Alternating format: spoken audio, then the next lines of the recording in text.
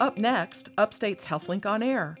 On this week's show, we'll discuss the opioid crisis and the surge in heroin abuse. Accidental deaths related to drug overdose have soared in the last decade, and they're now top of the list for the number one cause of preventable deaths. Then we'll hear from a social worker from the Alzheimer's Association of Central New York about behaviors that are related to dementia. What is the emotional need? You always want to focus on the feeling and not the fact. So what is the feeling going on underlying that behavior? And we'll learn how to get the most out of the information on food labels. So you need to look at the amount of food that you're using, okay? What that serving size, say if it's telling you 6 crackers are equal to 12 grams of carbohydrate. Am I eating 6 crackers or am I eating 12? All that and a visit from our Healing Muse coming up right after the news.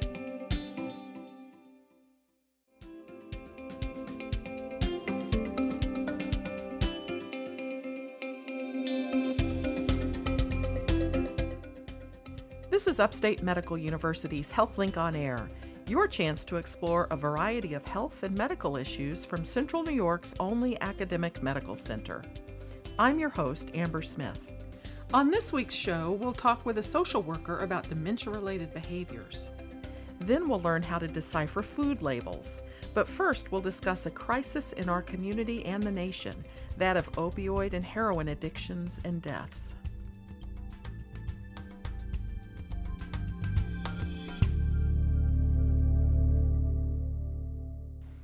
Raise the issue of opioid abuse in Central New York, and it seems as if everyone knows someone affected by this epidemic. This continues to be a major and vexing problem, and not just in our community.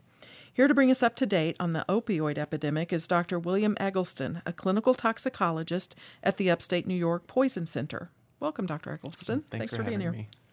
Okay, so our regular listeners have heard interviews with you and some of your colleagues about the opioid epidemic over the past several months, but let's take a look at the current situation. What's going on now?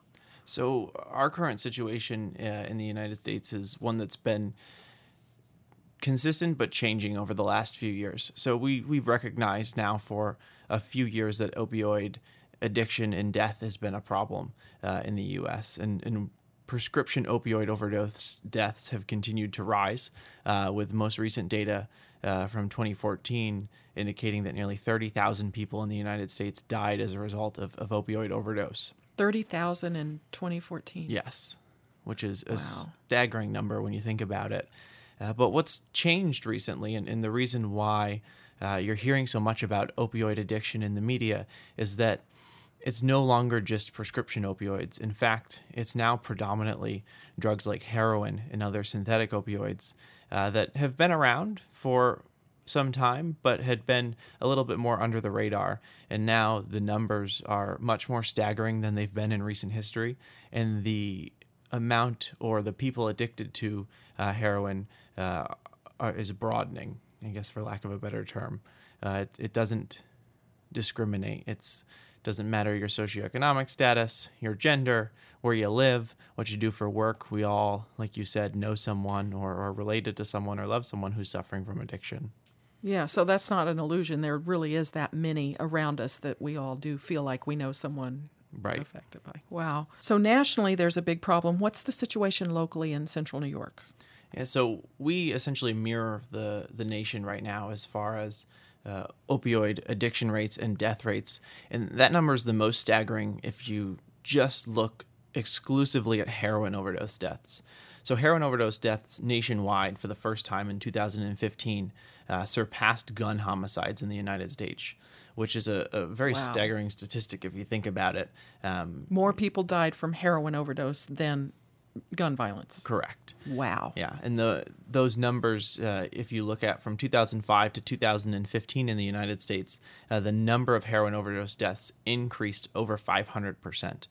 And when you tease those numbers out locally here in New York State, back in 2005, there were less than 100 heroin overdose deaths reported statewide. And here in 2015, we were over 1,000 heroin overdose deaths.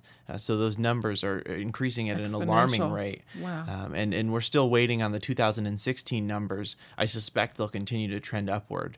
And we have a problem here in Onondaga County as well. So our numbers are a little more outdated, but if you look just in the recent time frame of 2012 to 2015, our number of heroin overdose deaths in Onondaga County increased threefold. So we have a problem. There's a problem in the state, and there's a problem in the country. So when you look at accidental deaths in general, how high up are opioid or heroin overdoses? So it's tough to tease out specifically opioids within the realm of accidental deaths just because of the way the CDC reports their numbers. But accidental deaths related to drug overdose have soared in the last decade, and they're now top of the list for the number one cause of preventable deaths in the United States. So they're at the top of the list, and probably a good portion of that is opioid. Correct. So let's give a quick description. Opioids are a pain reliever that works on the nervous system. Yeah, so opioids are essentially a medicine that mask pain. So our bodies, whenever we have something happen, we have pain as a normal response to let us know, hey, there's something wrong. And what opioids do is they shut down that response system. They don't necessarily do anything to fix the problem that's causing the pain. They just allow us buy us some time to fix that problem, so they mask it for the patient. So they're a great solution for someone who gets into a car accident and breaks their leg, and they're in the emergency department, and they are in true pain. And so while we get that problem fixed, opioids help to keep that patient comfortable.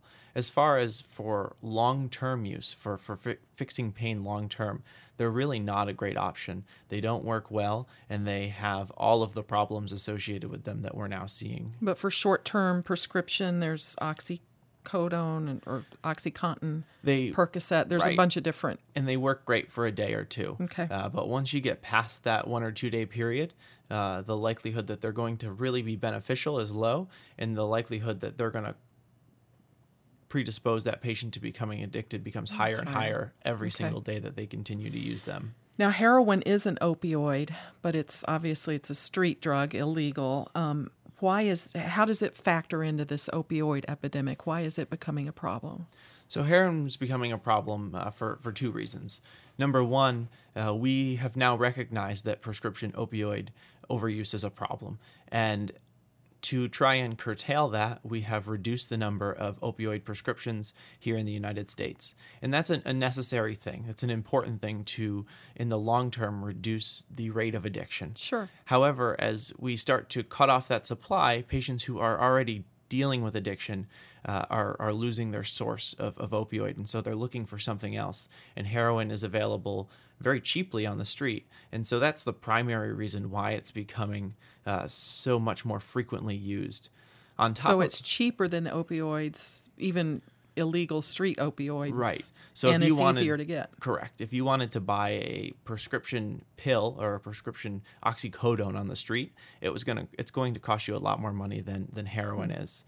And then on top of that, heroin's a little bit different than other opioids in that it's really, really good at getting into our brain.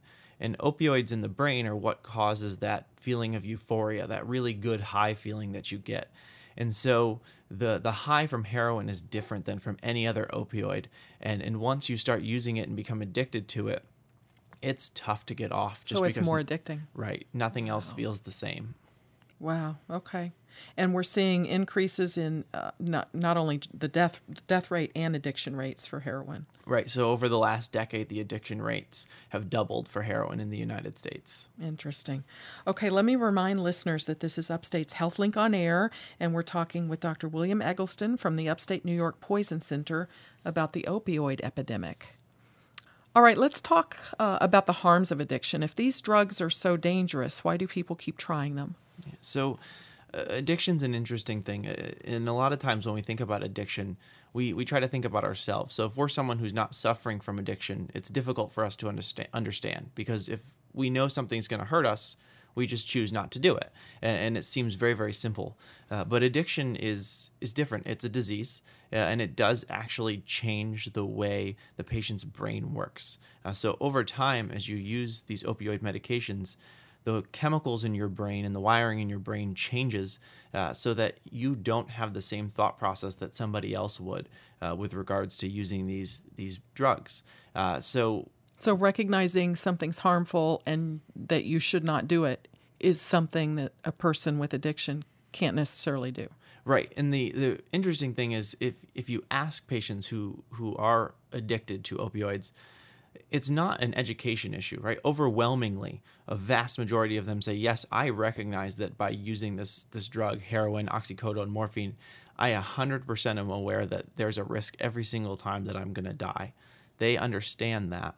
But far and away, they continue to use anyway.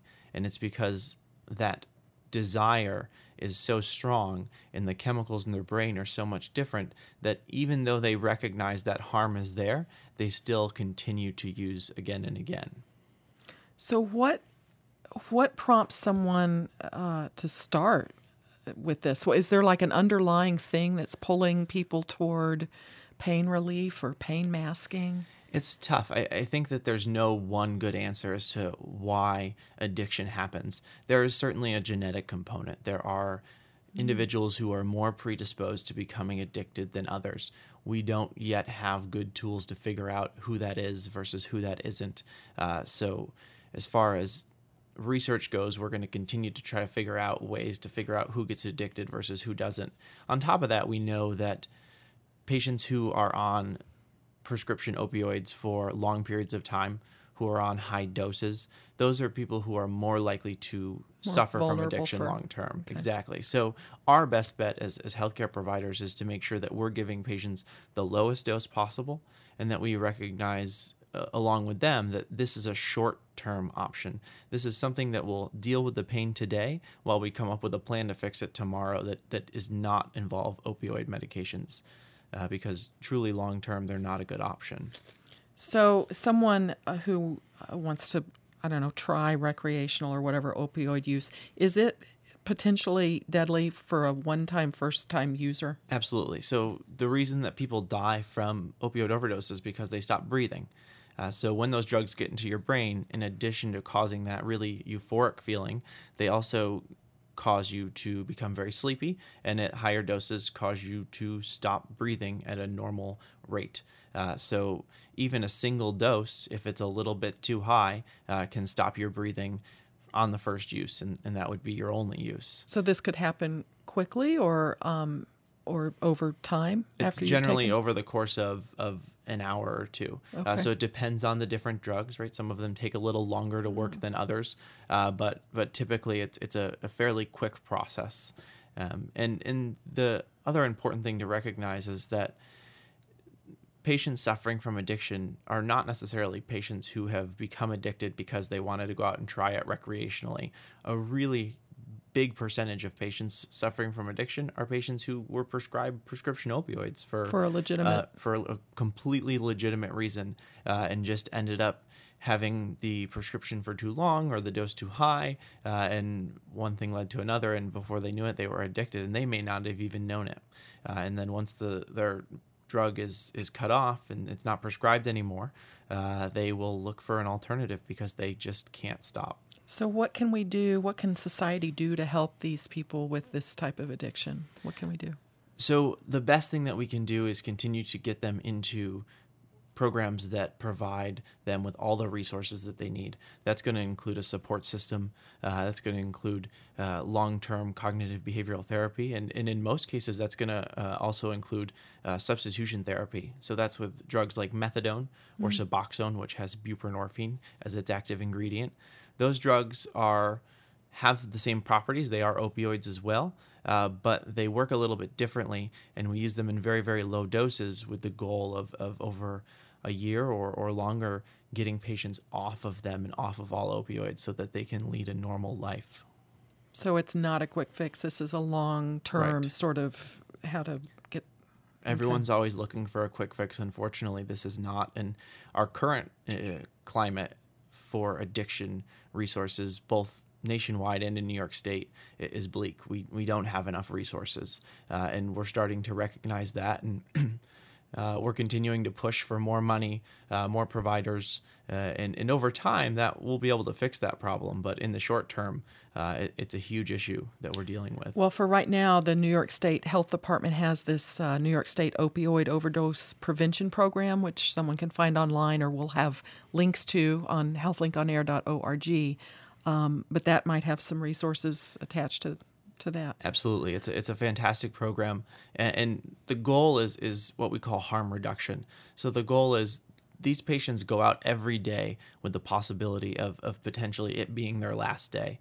And until we have the adequate resources to treat their addiction, we need to put alternatives into place that give them the chance to stay alive long enough to have access to those resources. Because okay, speaking of staying alive, naloxone, the Right. drug that is available to reverse an overdose, is that something that is available in the community widely? Yes. So that is one of the number one resources as far as harm reduction goes.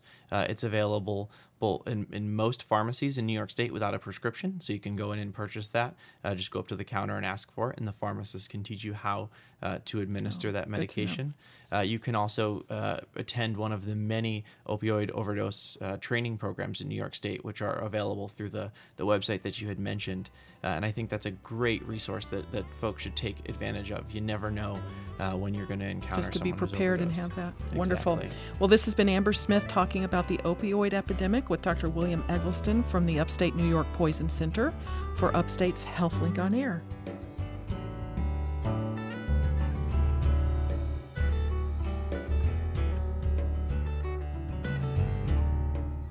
Next up, a social worker tells why people with dementia may behave in certain ways.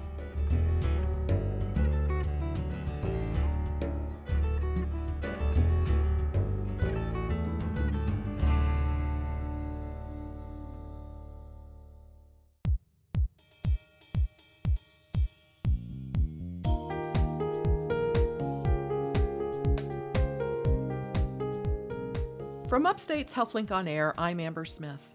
If someone you care about is dealing with a diagnosis of dementia in themselves or as a caregiver to someone else, you'll want to know what to expect as the disease progresses. There are several behaviors that are common, and here to help us understand them is licensed medical social worker Whitney Hadley, the Associate Program Director at the Alzheimer's Association of Central New York. Thanks for being here, Whitney. Thank you so much for having me. Well, there are 5 specific behaviors I want to ask you about in detail. But first, why is it that people with dementia behave in certain particular ways? So behavior is actually a form of communication. So as part of the disease with Alzheimer's disease and other forms of dementia, there's things going on in the brain that are causing the communication between the nerve cells to slow down or take a lot longer. So if somebody's having a hard time communicating, Like verbally communicating. Verbally communicating. For example, if I have a headache and I have a hard time coming up with the word for headache, how am I going to describe that to you? Or if I'm hungry, how am I going to tell you that I'm hungry, right? So most of the behaviors that become common when someone enters the middle stages of the disease are really just ways of communicating needs or discomforts or emotions. Okay.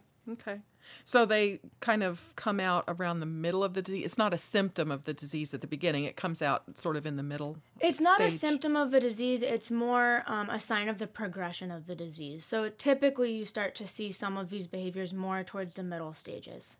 Okay. And we should say that dementia can be caused by Alzheimer's or some other related diseases. It's not all. Yes. So there's several types of dementia, and Alzheimer's is the most common. Okay. Well, let's get right into this.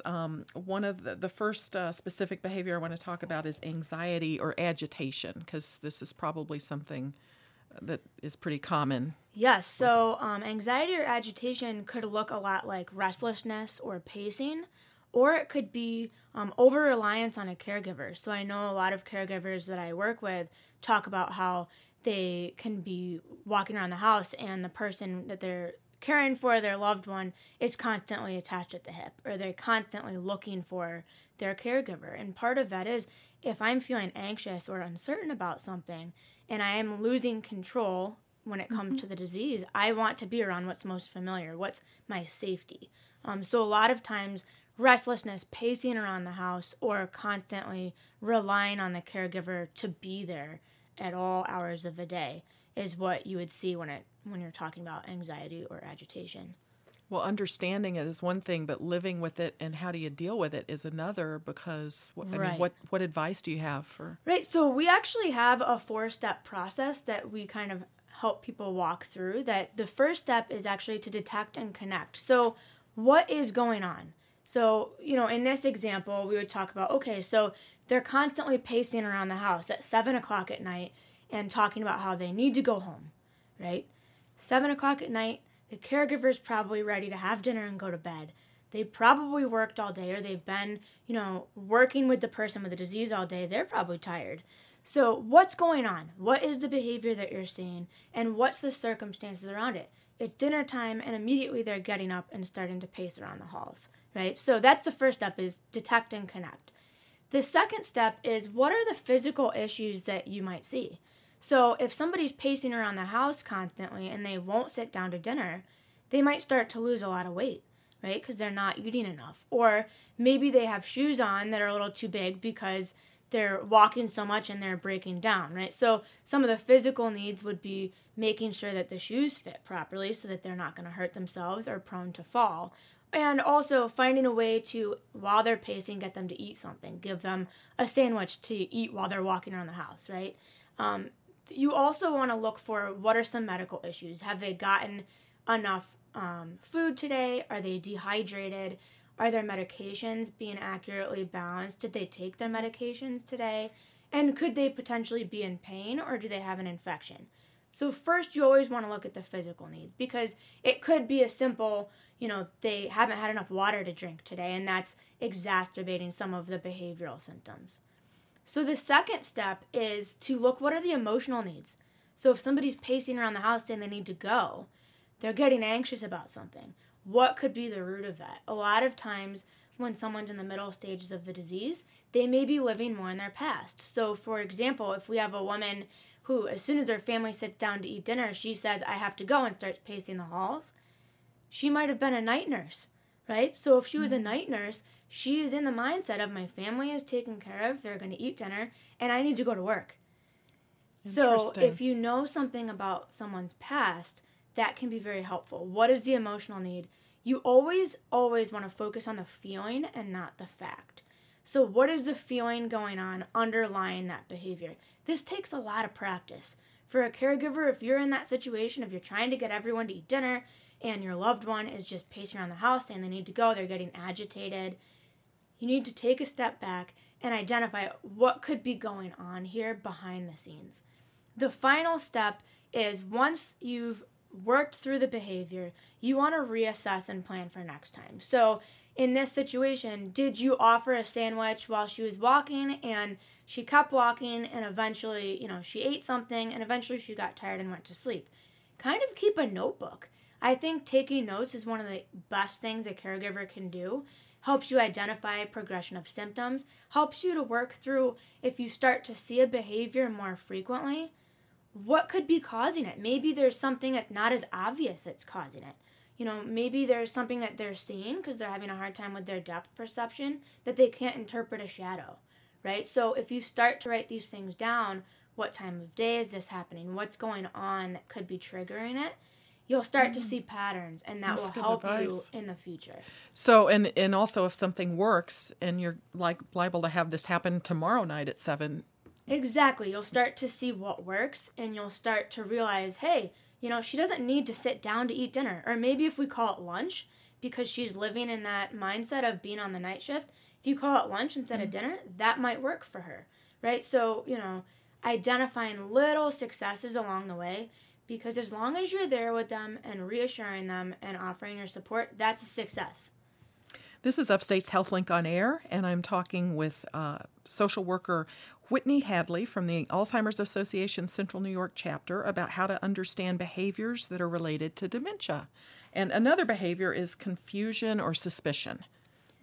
When do you see this? So confusion or suspicion is actually really common, and this is where knowing how to look at the feelings behind what's going on instead of the facts can be really helpful. So if I walk into my apartment every day and put my keys down on my kitchen table every day, but today I walk in and I have groceries and my gym bag and everything ends up on the floor, and I don't pick it up, but I go do whatever I need to do, and then when I go to leave and my keys aren't on the table, I can retrace my steps, right? I can say, oh, maybe they're over here, for someone with the disease, they lose the ability to retrace their steps because of what's happening at a cellular level in the brain. So if I put my stuff down every day right next to where you're sitting, and I walk away and I can't find it, right? And you're sitting there where my keys should be, the logical response is, well, you must have stolen them, or you know where they might be, right? Mm-hmm. So when you look at it from the perspective of the person with the disease, that is very logical, right? But if I'm coming up to you and saying, you stole my keys, where the heck are my keys? That can be very frustrating. Right. So that's where you're going to want to identify, well, what's the feeling behind this of they can't find their keys? It's probably making them concerned. Maybe they're a little embarrassed, right? So in that situation, you would want to say, oh, let me help you find the keys. That must be really, really stressful for you. Let me help you find them. We'll look for them together. Instead of saying, well, I don't have your keys, which is a natural response, right? Okay. What about repetition? Repetition can actually be one of the more stressful behaviors for a caregiver, because if you're trying to go about your day and your loved one has the disease and they're saying, what time's lunch? 6 times in a row at 9 a.m., that can be very frustrating. What we want to do is look for physical needs behind that. Are they asking what time lunch is because they had a really small breakfast at 7 o'clock in the morning and they need a snack? Are they thirsty? Are they maybe understimulated or overstimulated? Do they need to engage? Do they just need to talk to someone? In the situation of repetition, you always want to answer the question the same way every time and briefly. Keep it to the point. Instead of saying, lunch is at noon, but before that we're going to do X, Y, and Z. Instead, you would say, lunch is at noon. And as soon as they repeat it again, you say, lunch is at noon. It could be that they're taking longer to process what you're saying, and it takes 5 times of hearing it to really process and get that to sink in. But it could just not be the case. They might just really honestly be forgetting that they're asking, in which case you would answer and then redirect the person. So, lunch is at noon, let's go get ready for lunch. Or lunch is at noon, let's go fold these towels. Let's go for a walk. Identify a way to physically redirect somebody. It's got to be really hard not to say, I just told you. Oh my gosh, it is. And that's where working through these steps over time, you're not going to react in the perfect way every time. You're a human, right? So you might be having a really stressful morning. You might be tired. You might be hungry. And the last thing that you want is to answer the same question again, the same way again, because now you're being repetitive. So in that case, it's okay to take a breather and say, lunch is at noon, and then walk away for a minute, right? Okay. All right. What about aggression or anger? So aggression or anger is actually usually more scary than it is dangerous. So a lot of times there's a misconception that somebody has a diagnosis of Alzheimer's disease or dementia, and that means they're going to get aggressive, or that means that they're going to get angry all the time. That's not necessarily the case. It does happen from time to time, and in that situation, you really need to piece together what is causing it. So that's where, after the situation occurs, after you de-escalate the situation, really sitting down and walking through these steps of what was going on. Was I standing there with my arms crossed across my chest when I was talking to them? Did I not look them in the eye? Did I have a different point of tone of voice going on? We really want to identify what could be leading up to it and how we can prevent it in the future. Does it have anything to do with what that person was like personality-wise before they got the disease? It could, but it could actually be the exact opposite. Really? Okay. Unfortunately, there's no prediction of whether or not somebody will be aggressive. I've heard stories of people who were unpleasant their whole lives and then become the sweetest people in the world. Wow. All right, now in wandering, which to me it seems like a huge safety concern. Yes. So actually about 60% of people in the middle stages will wander. There is no warning sign for this, so that is something that we really try to stress. Unfortunately, the only way you can prevent it is to have safety precautions in place. And, we offer through the Alzheimer's Association something called Medical Alert Safe Return, which is an ID bracelet that says, I have a memory impairment. It has a phone number and an ID number on it that allows first responders to connect the person who has wandered with their caregiver. Neat. And I know the Alzheimer's Association, you have some other services, support services as well, that can help with these. Do you have classes or? We have tons of education programs. Our chapter covers 14 counties, and so we are constantly providing education in the public. You can go on our website at alz.org to identify where there's a class near you. We have one about understanding and responding to dementia-related behaviors. Oh, good to know. We also have our 24/7 helpline, which is probably the most important resource that you can know about. You can call this number any time of day. You can call it after you've worked through a behavior and get tips, or in the middle of a behavior to get tips. The number for that is 1-800-272-3900. Wonderful. Well, thank you so much for this information. This has been Whitney Hadley from the Alzheimer's Association of CNY, and I'm Amber Smith, and you've been listening to Upstate's HealthLink on Air.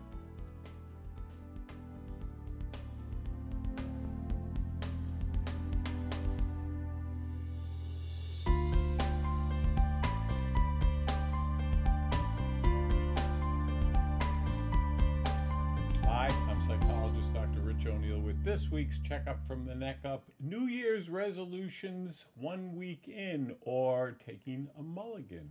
Well, folks, studies show that if we make a New Year's resolution, we are about 10 times more likely to succeed than if we don't. However, 1 week into the new year, about 75% of us resolvers will have bailed on our resolution. Now, not me, though. When I sat down to write this checkup from the neck up today, January 10th, I did not have to admit to having bailed because, drum roll here, I couldn't even remember what it was. That's right. Despite great initial resolve to change, I couldn't even remember what it was. How many of you, dear listeners, are in my boat right this minute? Come on, fess up.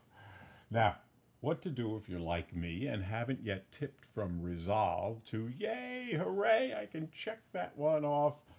First, a little side story. Our brains, not our minds, thank you very much, but our brains, that incredible blob of neurons inside our skulls, actually needs a few months to rewire the neurons before the new resolved to behavior is easier. And notice I say easier, not easy, because we will often slip back into the old behavior. Not because we want to, but just because our incredible blob has long been wired for the old, and it takes time and patience and practice to wire in the new. In the meantime, while waiting for our brain to get on with it and finish the electrical work, what can we do when we find ourselves doing what we've always done instead of what we want to do now? Well, wrap ourselves in a big hug of compassion. That's right, compassion. Because changing our mind to live differently and actually rewiring that want into our brains and behaving different is hard and frustrating often. So be kind. Sort of like casual golfers who, when they mess up with their first shot, can drop another ball and take a do-over, what golfers call taking a mulligan. Even sounds patient and kind, doesn't it? Taking a mulligan. Or 7 mulligans, because it often takes a bunch of tries. For example, 7 serious attempts on average to successfully kick smoking forever. Oh, now, good news. I remembered my resolution to be more compassionate to myself and everybody else. You want to join me with that one? Magically, there's room in my foursome for anybody and everybody who wants to join me. I'm Dr. Rich, Mulligan Man O'Neill. Thanks for tuning in.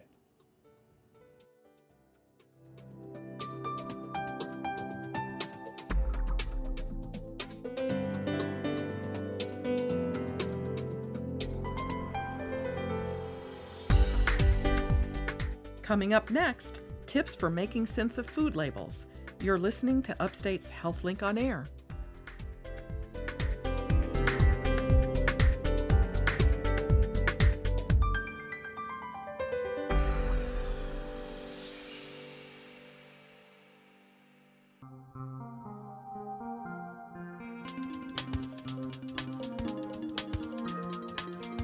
This is Upstate's HealthLink on Air, and I'm Amber Smith.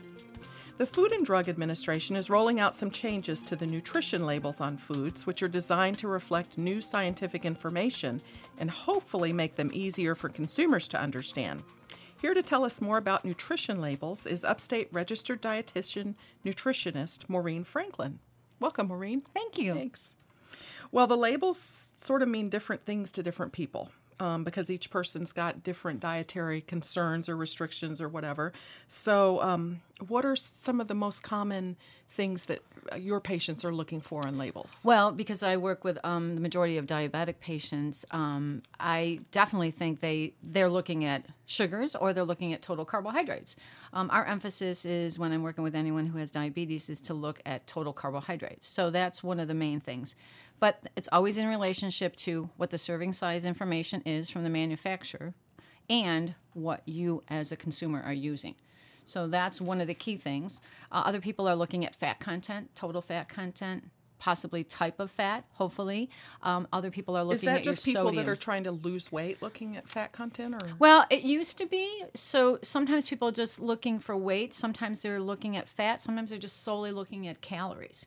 And they're just counting calories and saying, this serving is X number, and I'm going to count just up to 1,800 or 1,500. So you're right. It really depends on each person and what they're looking for, what their medical status is.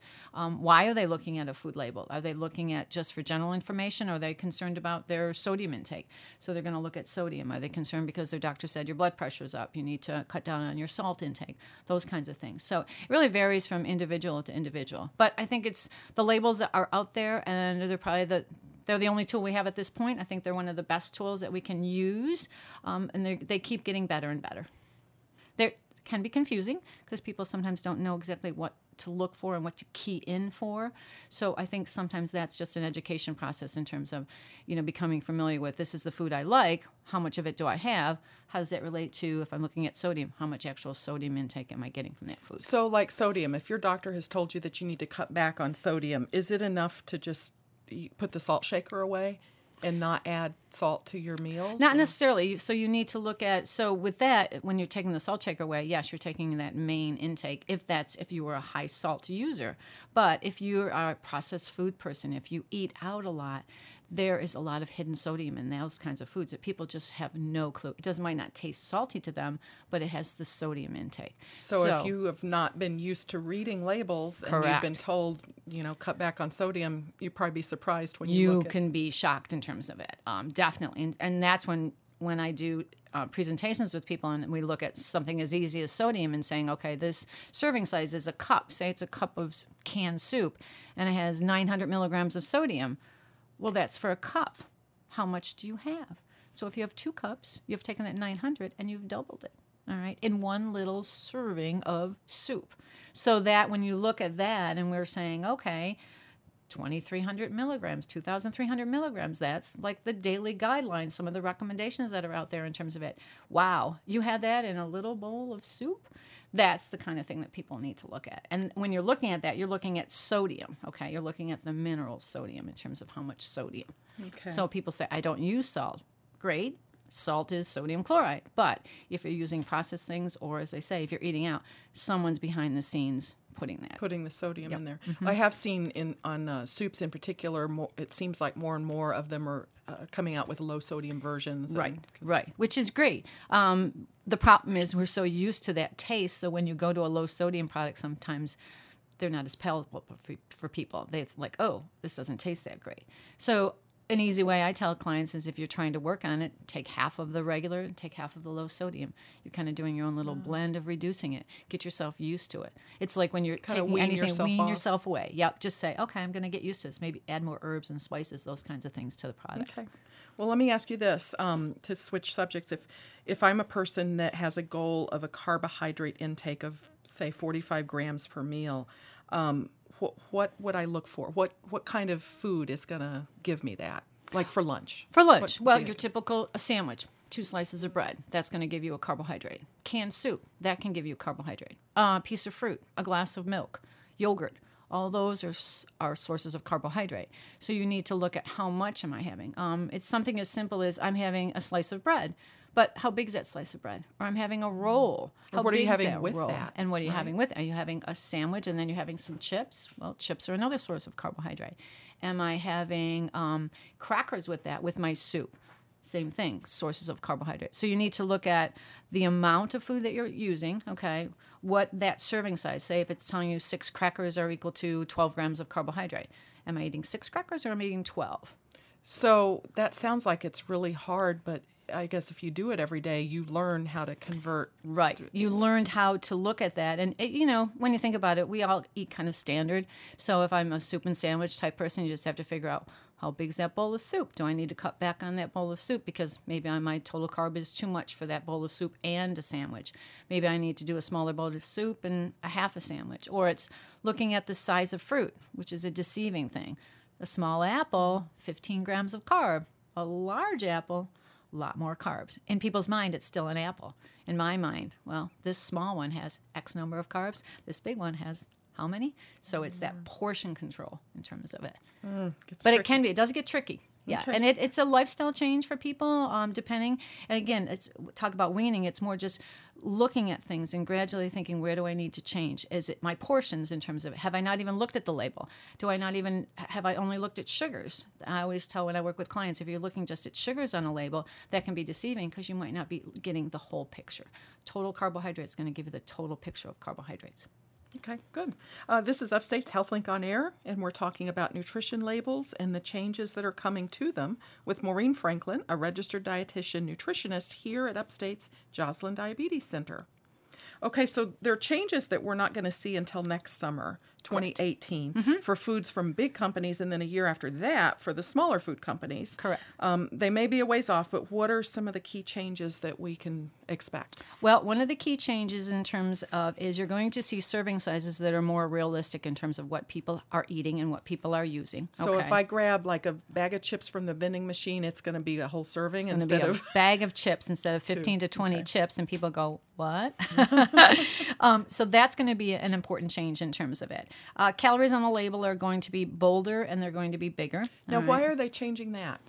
That I don't know. I'm not sure. I think, again, maybe it's just that in terms of just to call attention in terms of, okay, this is how many calories you're getting. So that's one of the different changes. They're going to take calories from fat away. So people won't be seeing that on it. You're still going to see total fat, cholesterol, sodium. You're going to see the big new category, which is your added sugars.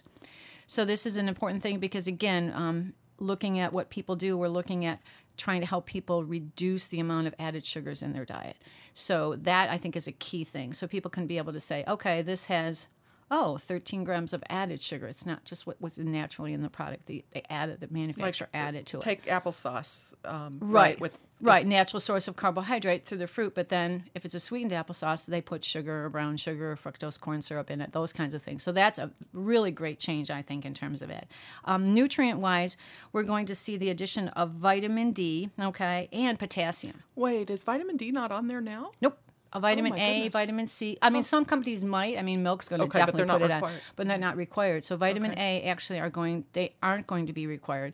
Companies might still put it on, but it's not a requirement. But the vitamin D and the potassium are going to be new requirements, which I think is great, especially the potassium in terms of working with people with any kind of renal concerns, because it's tough to find out potassium sometimes. So it's going to actually give you the milligrams, which I think is great. So I think that's a great change.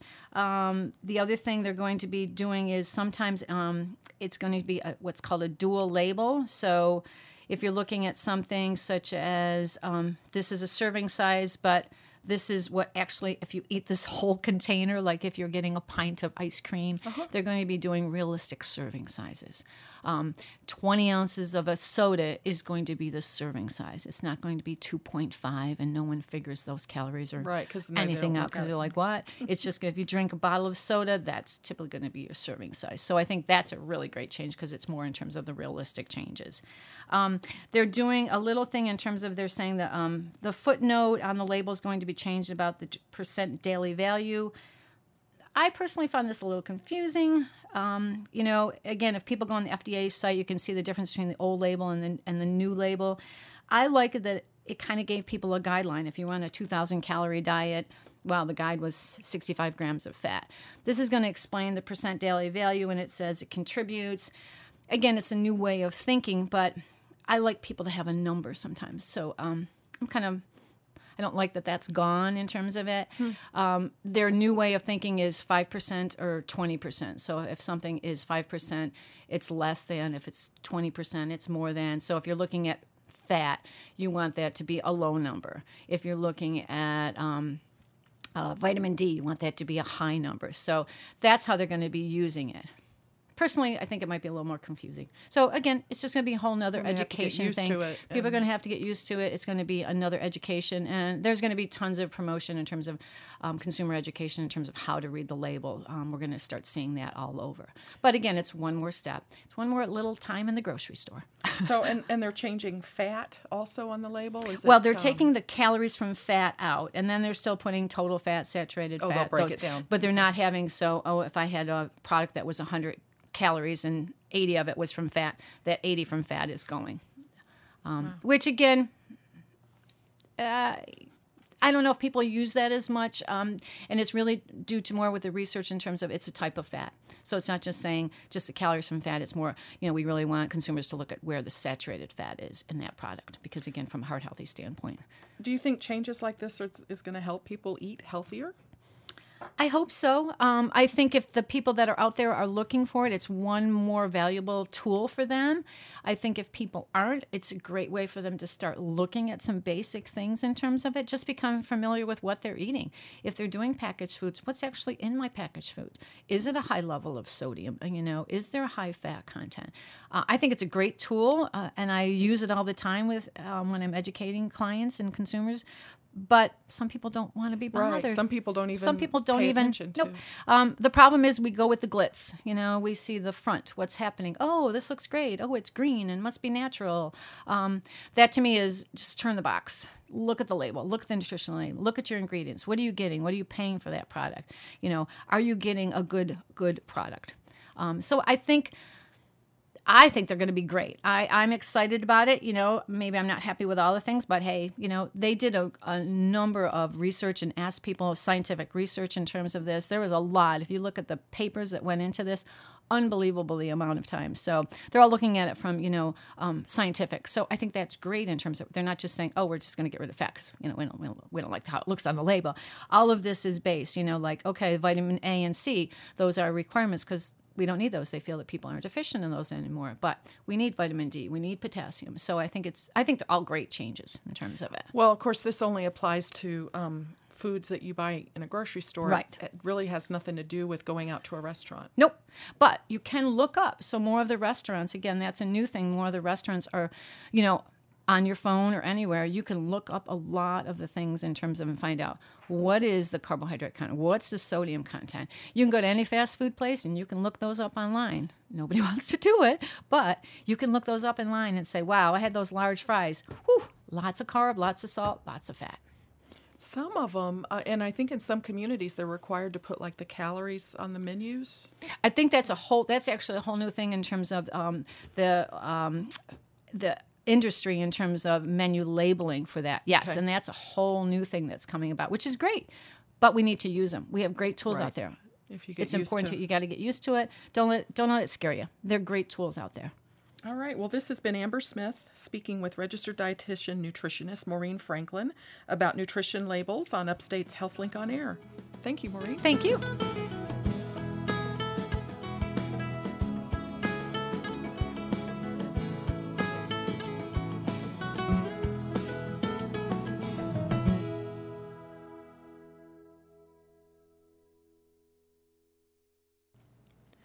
And now, Deirdre Nealon, editor of Upstate Medical University's literary and visual arts journal, The Healing Muse, with this week's selection. We live in a staccato time, short, intense bursts of talk or tweets or conversation that jumps from looking at our phones to looking at the real person standing next to us. It's not a time that invites leisure, but sickness or aging or healing can do that. I have two poets who share that now unusual activity of living in the moment for the moment. Here is naturalist, artist, and perhaps not surprisingly, snail expert Marla Capolino and her poem, Slowing. Moving distinctly and unconventionally, with deliberate, unhurried pace, a whispered Tai Chi dance in the nucleus non-worry. Now I see the spaces between the raindrops and the soft outer glow of seeds and sprouts and leaves and larvae, and the multicolors of lichens and patterns on spiders and cicadas whose calls swell in pitch and volume. I calmly study ripples in the wake of the atmosphere of those who advance more quickly than I choose. And in similar fashion, California poet and social worker Donna Emerson gives us some breathing room in sipping tea. Since surgeries slowed me down, I live in an old summer, sip from morning's cup. My mouth lingers on its porcelain edge. Tea steam wafts toward the manzanita. Tea fog drapes me, floats me away from porch and chair. What an easy landing on the spread jasmine. Feet now sticky, honey dew in my nostrils, walking on tiptoe toward the far fence.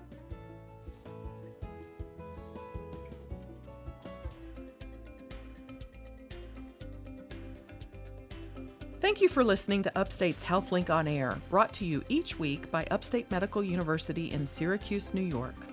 Please join us next week when we explore the difference between coughs and colds and allergies, and we learn how talk therapy is gaining favor among some mental health patients.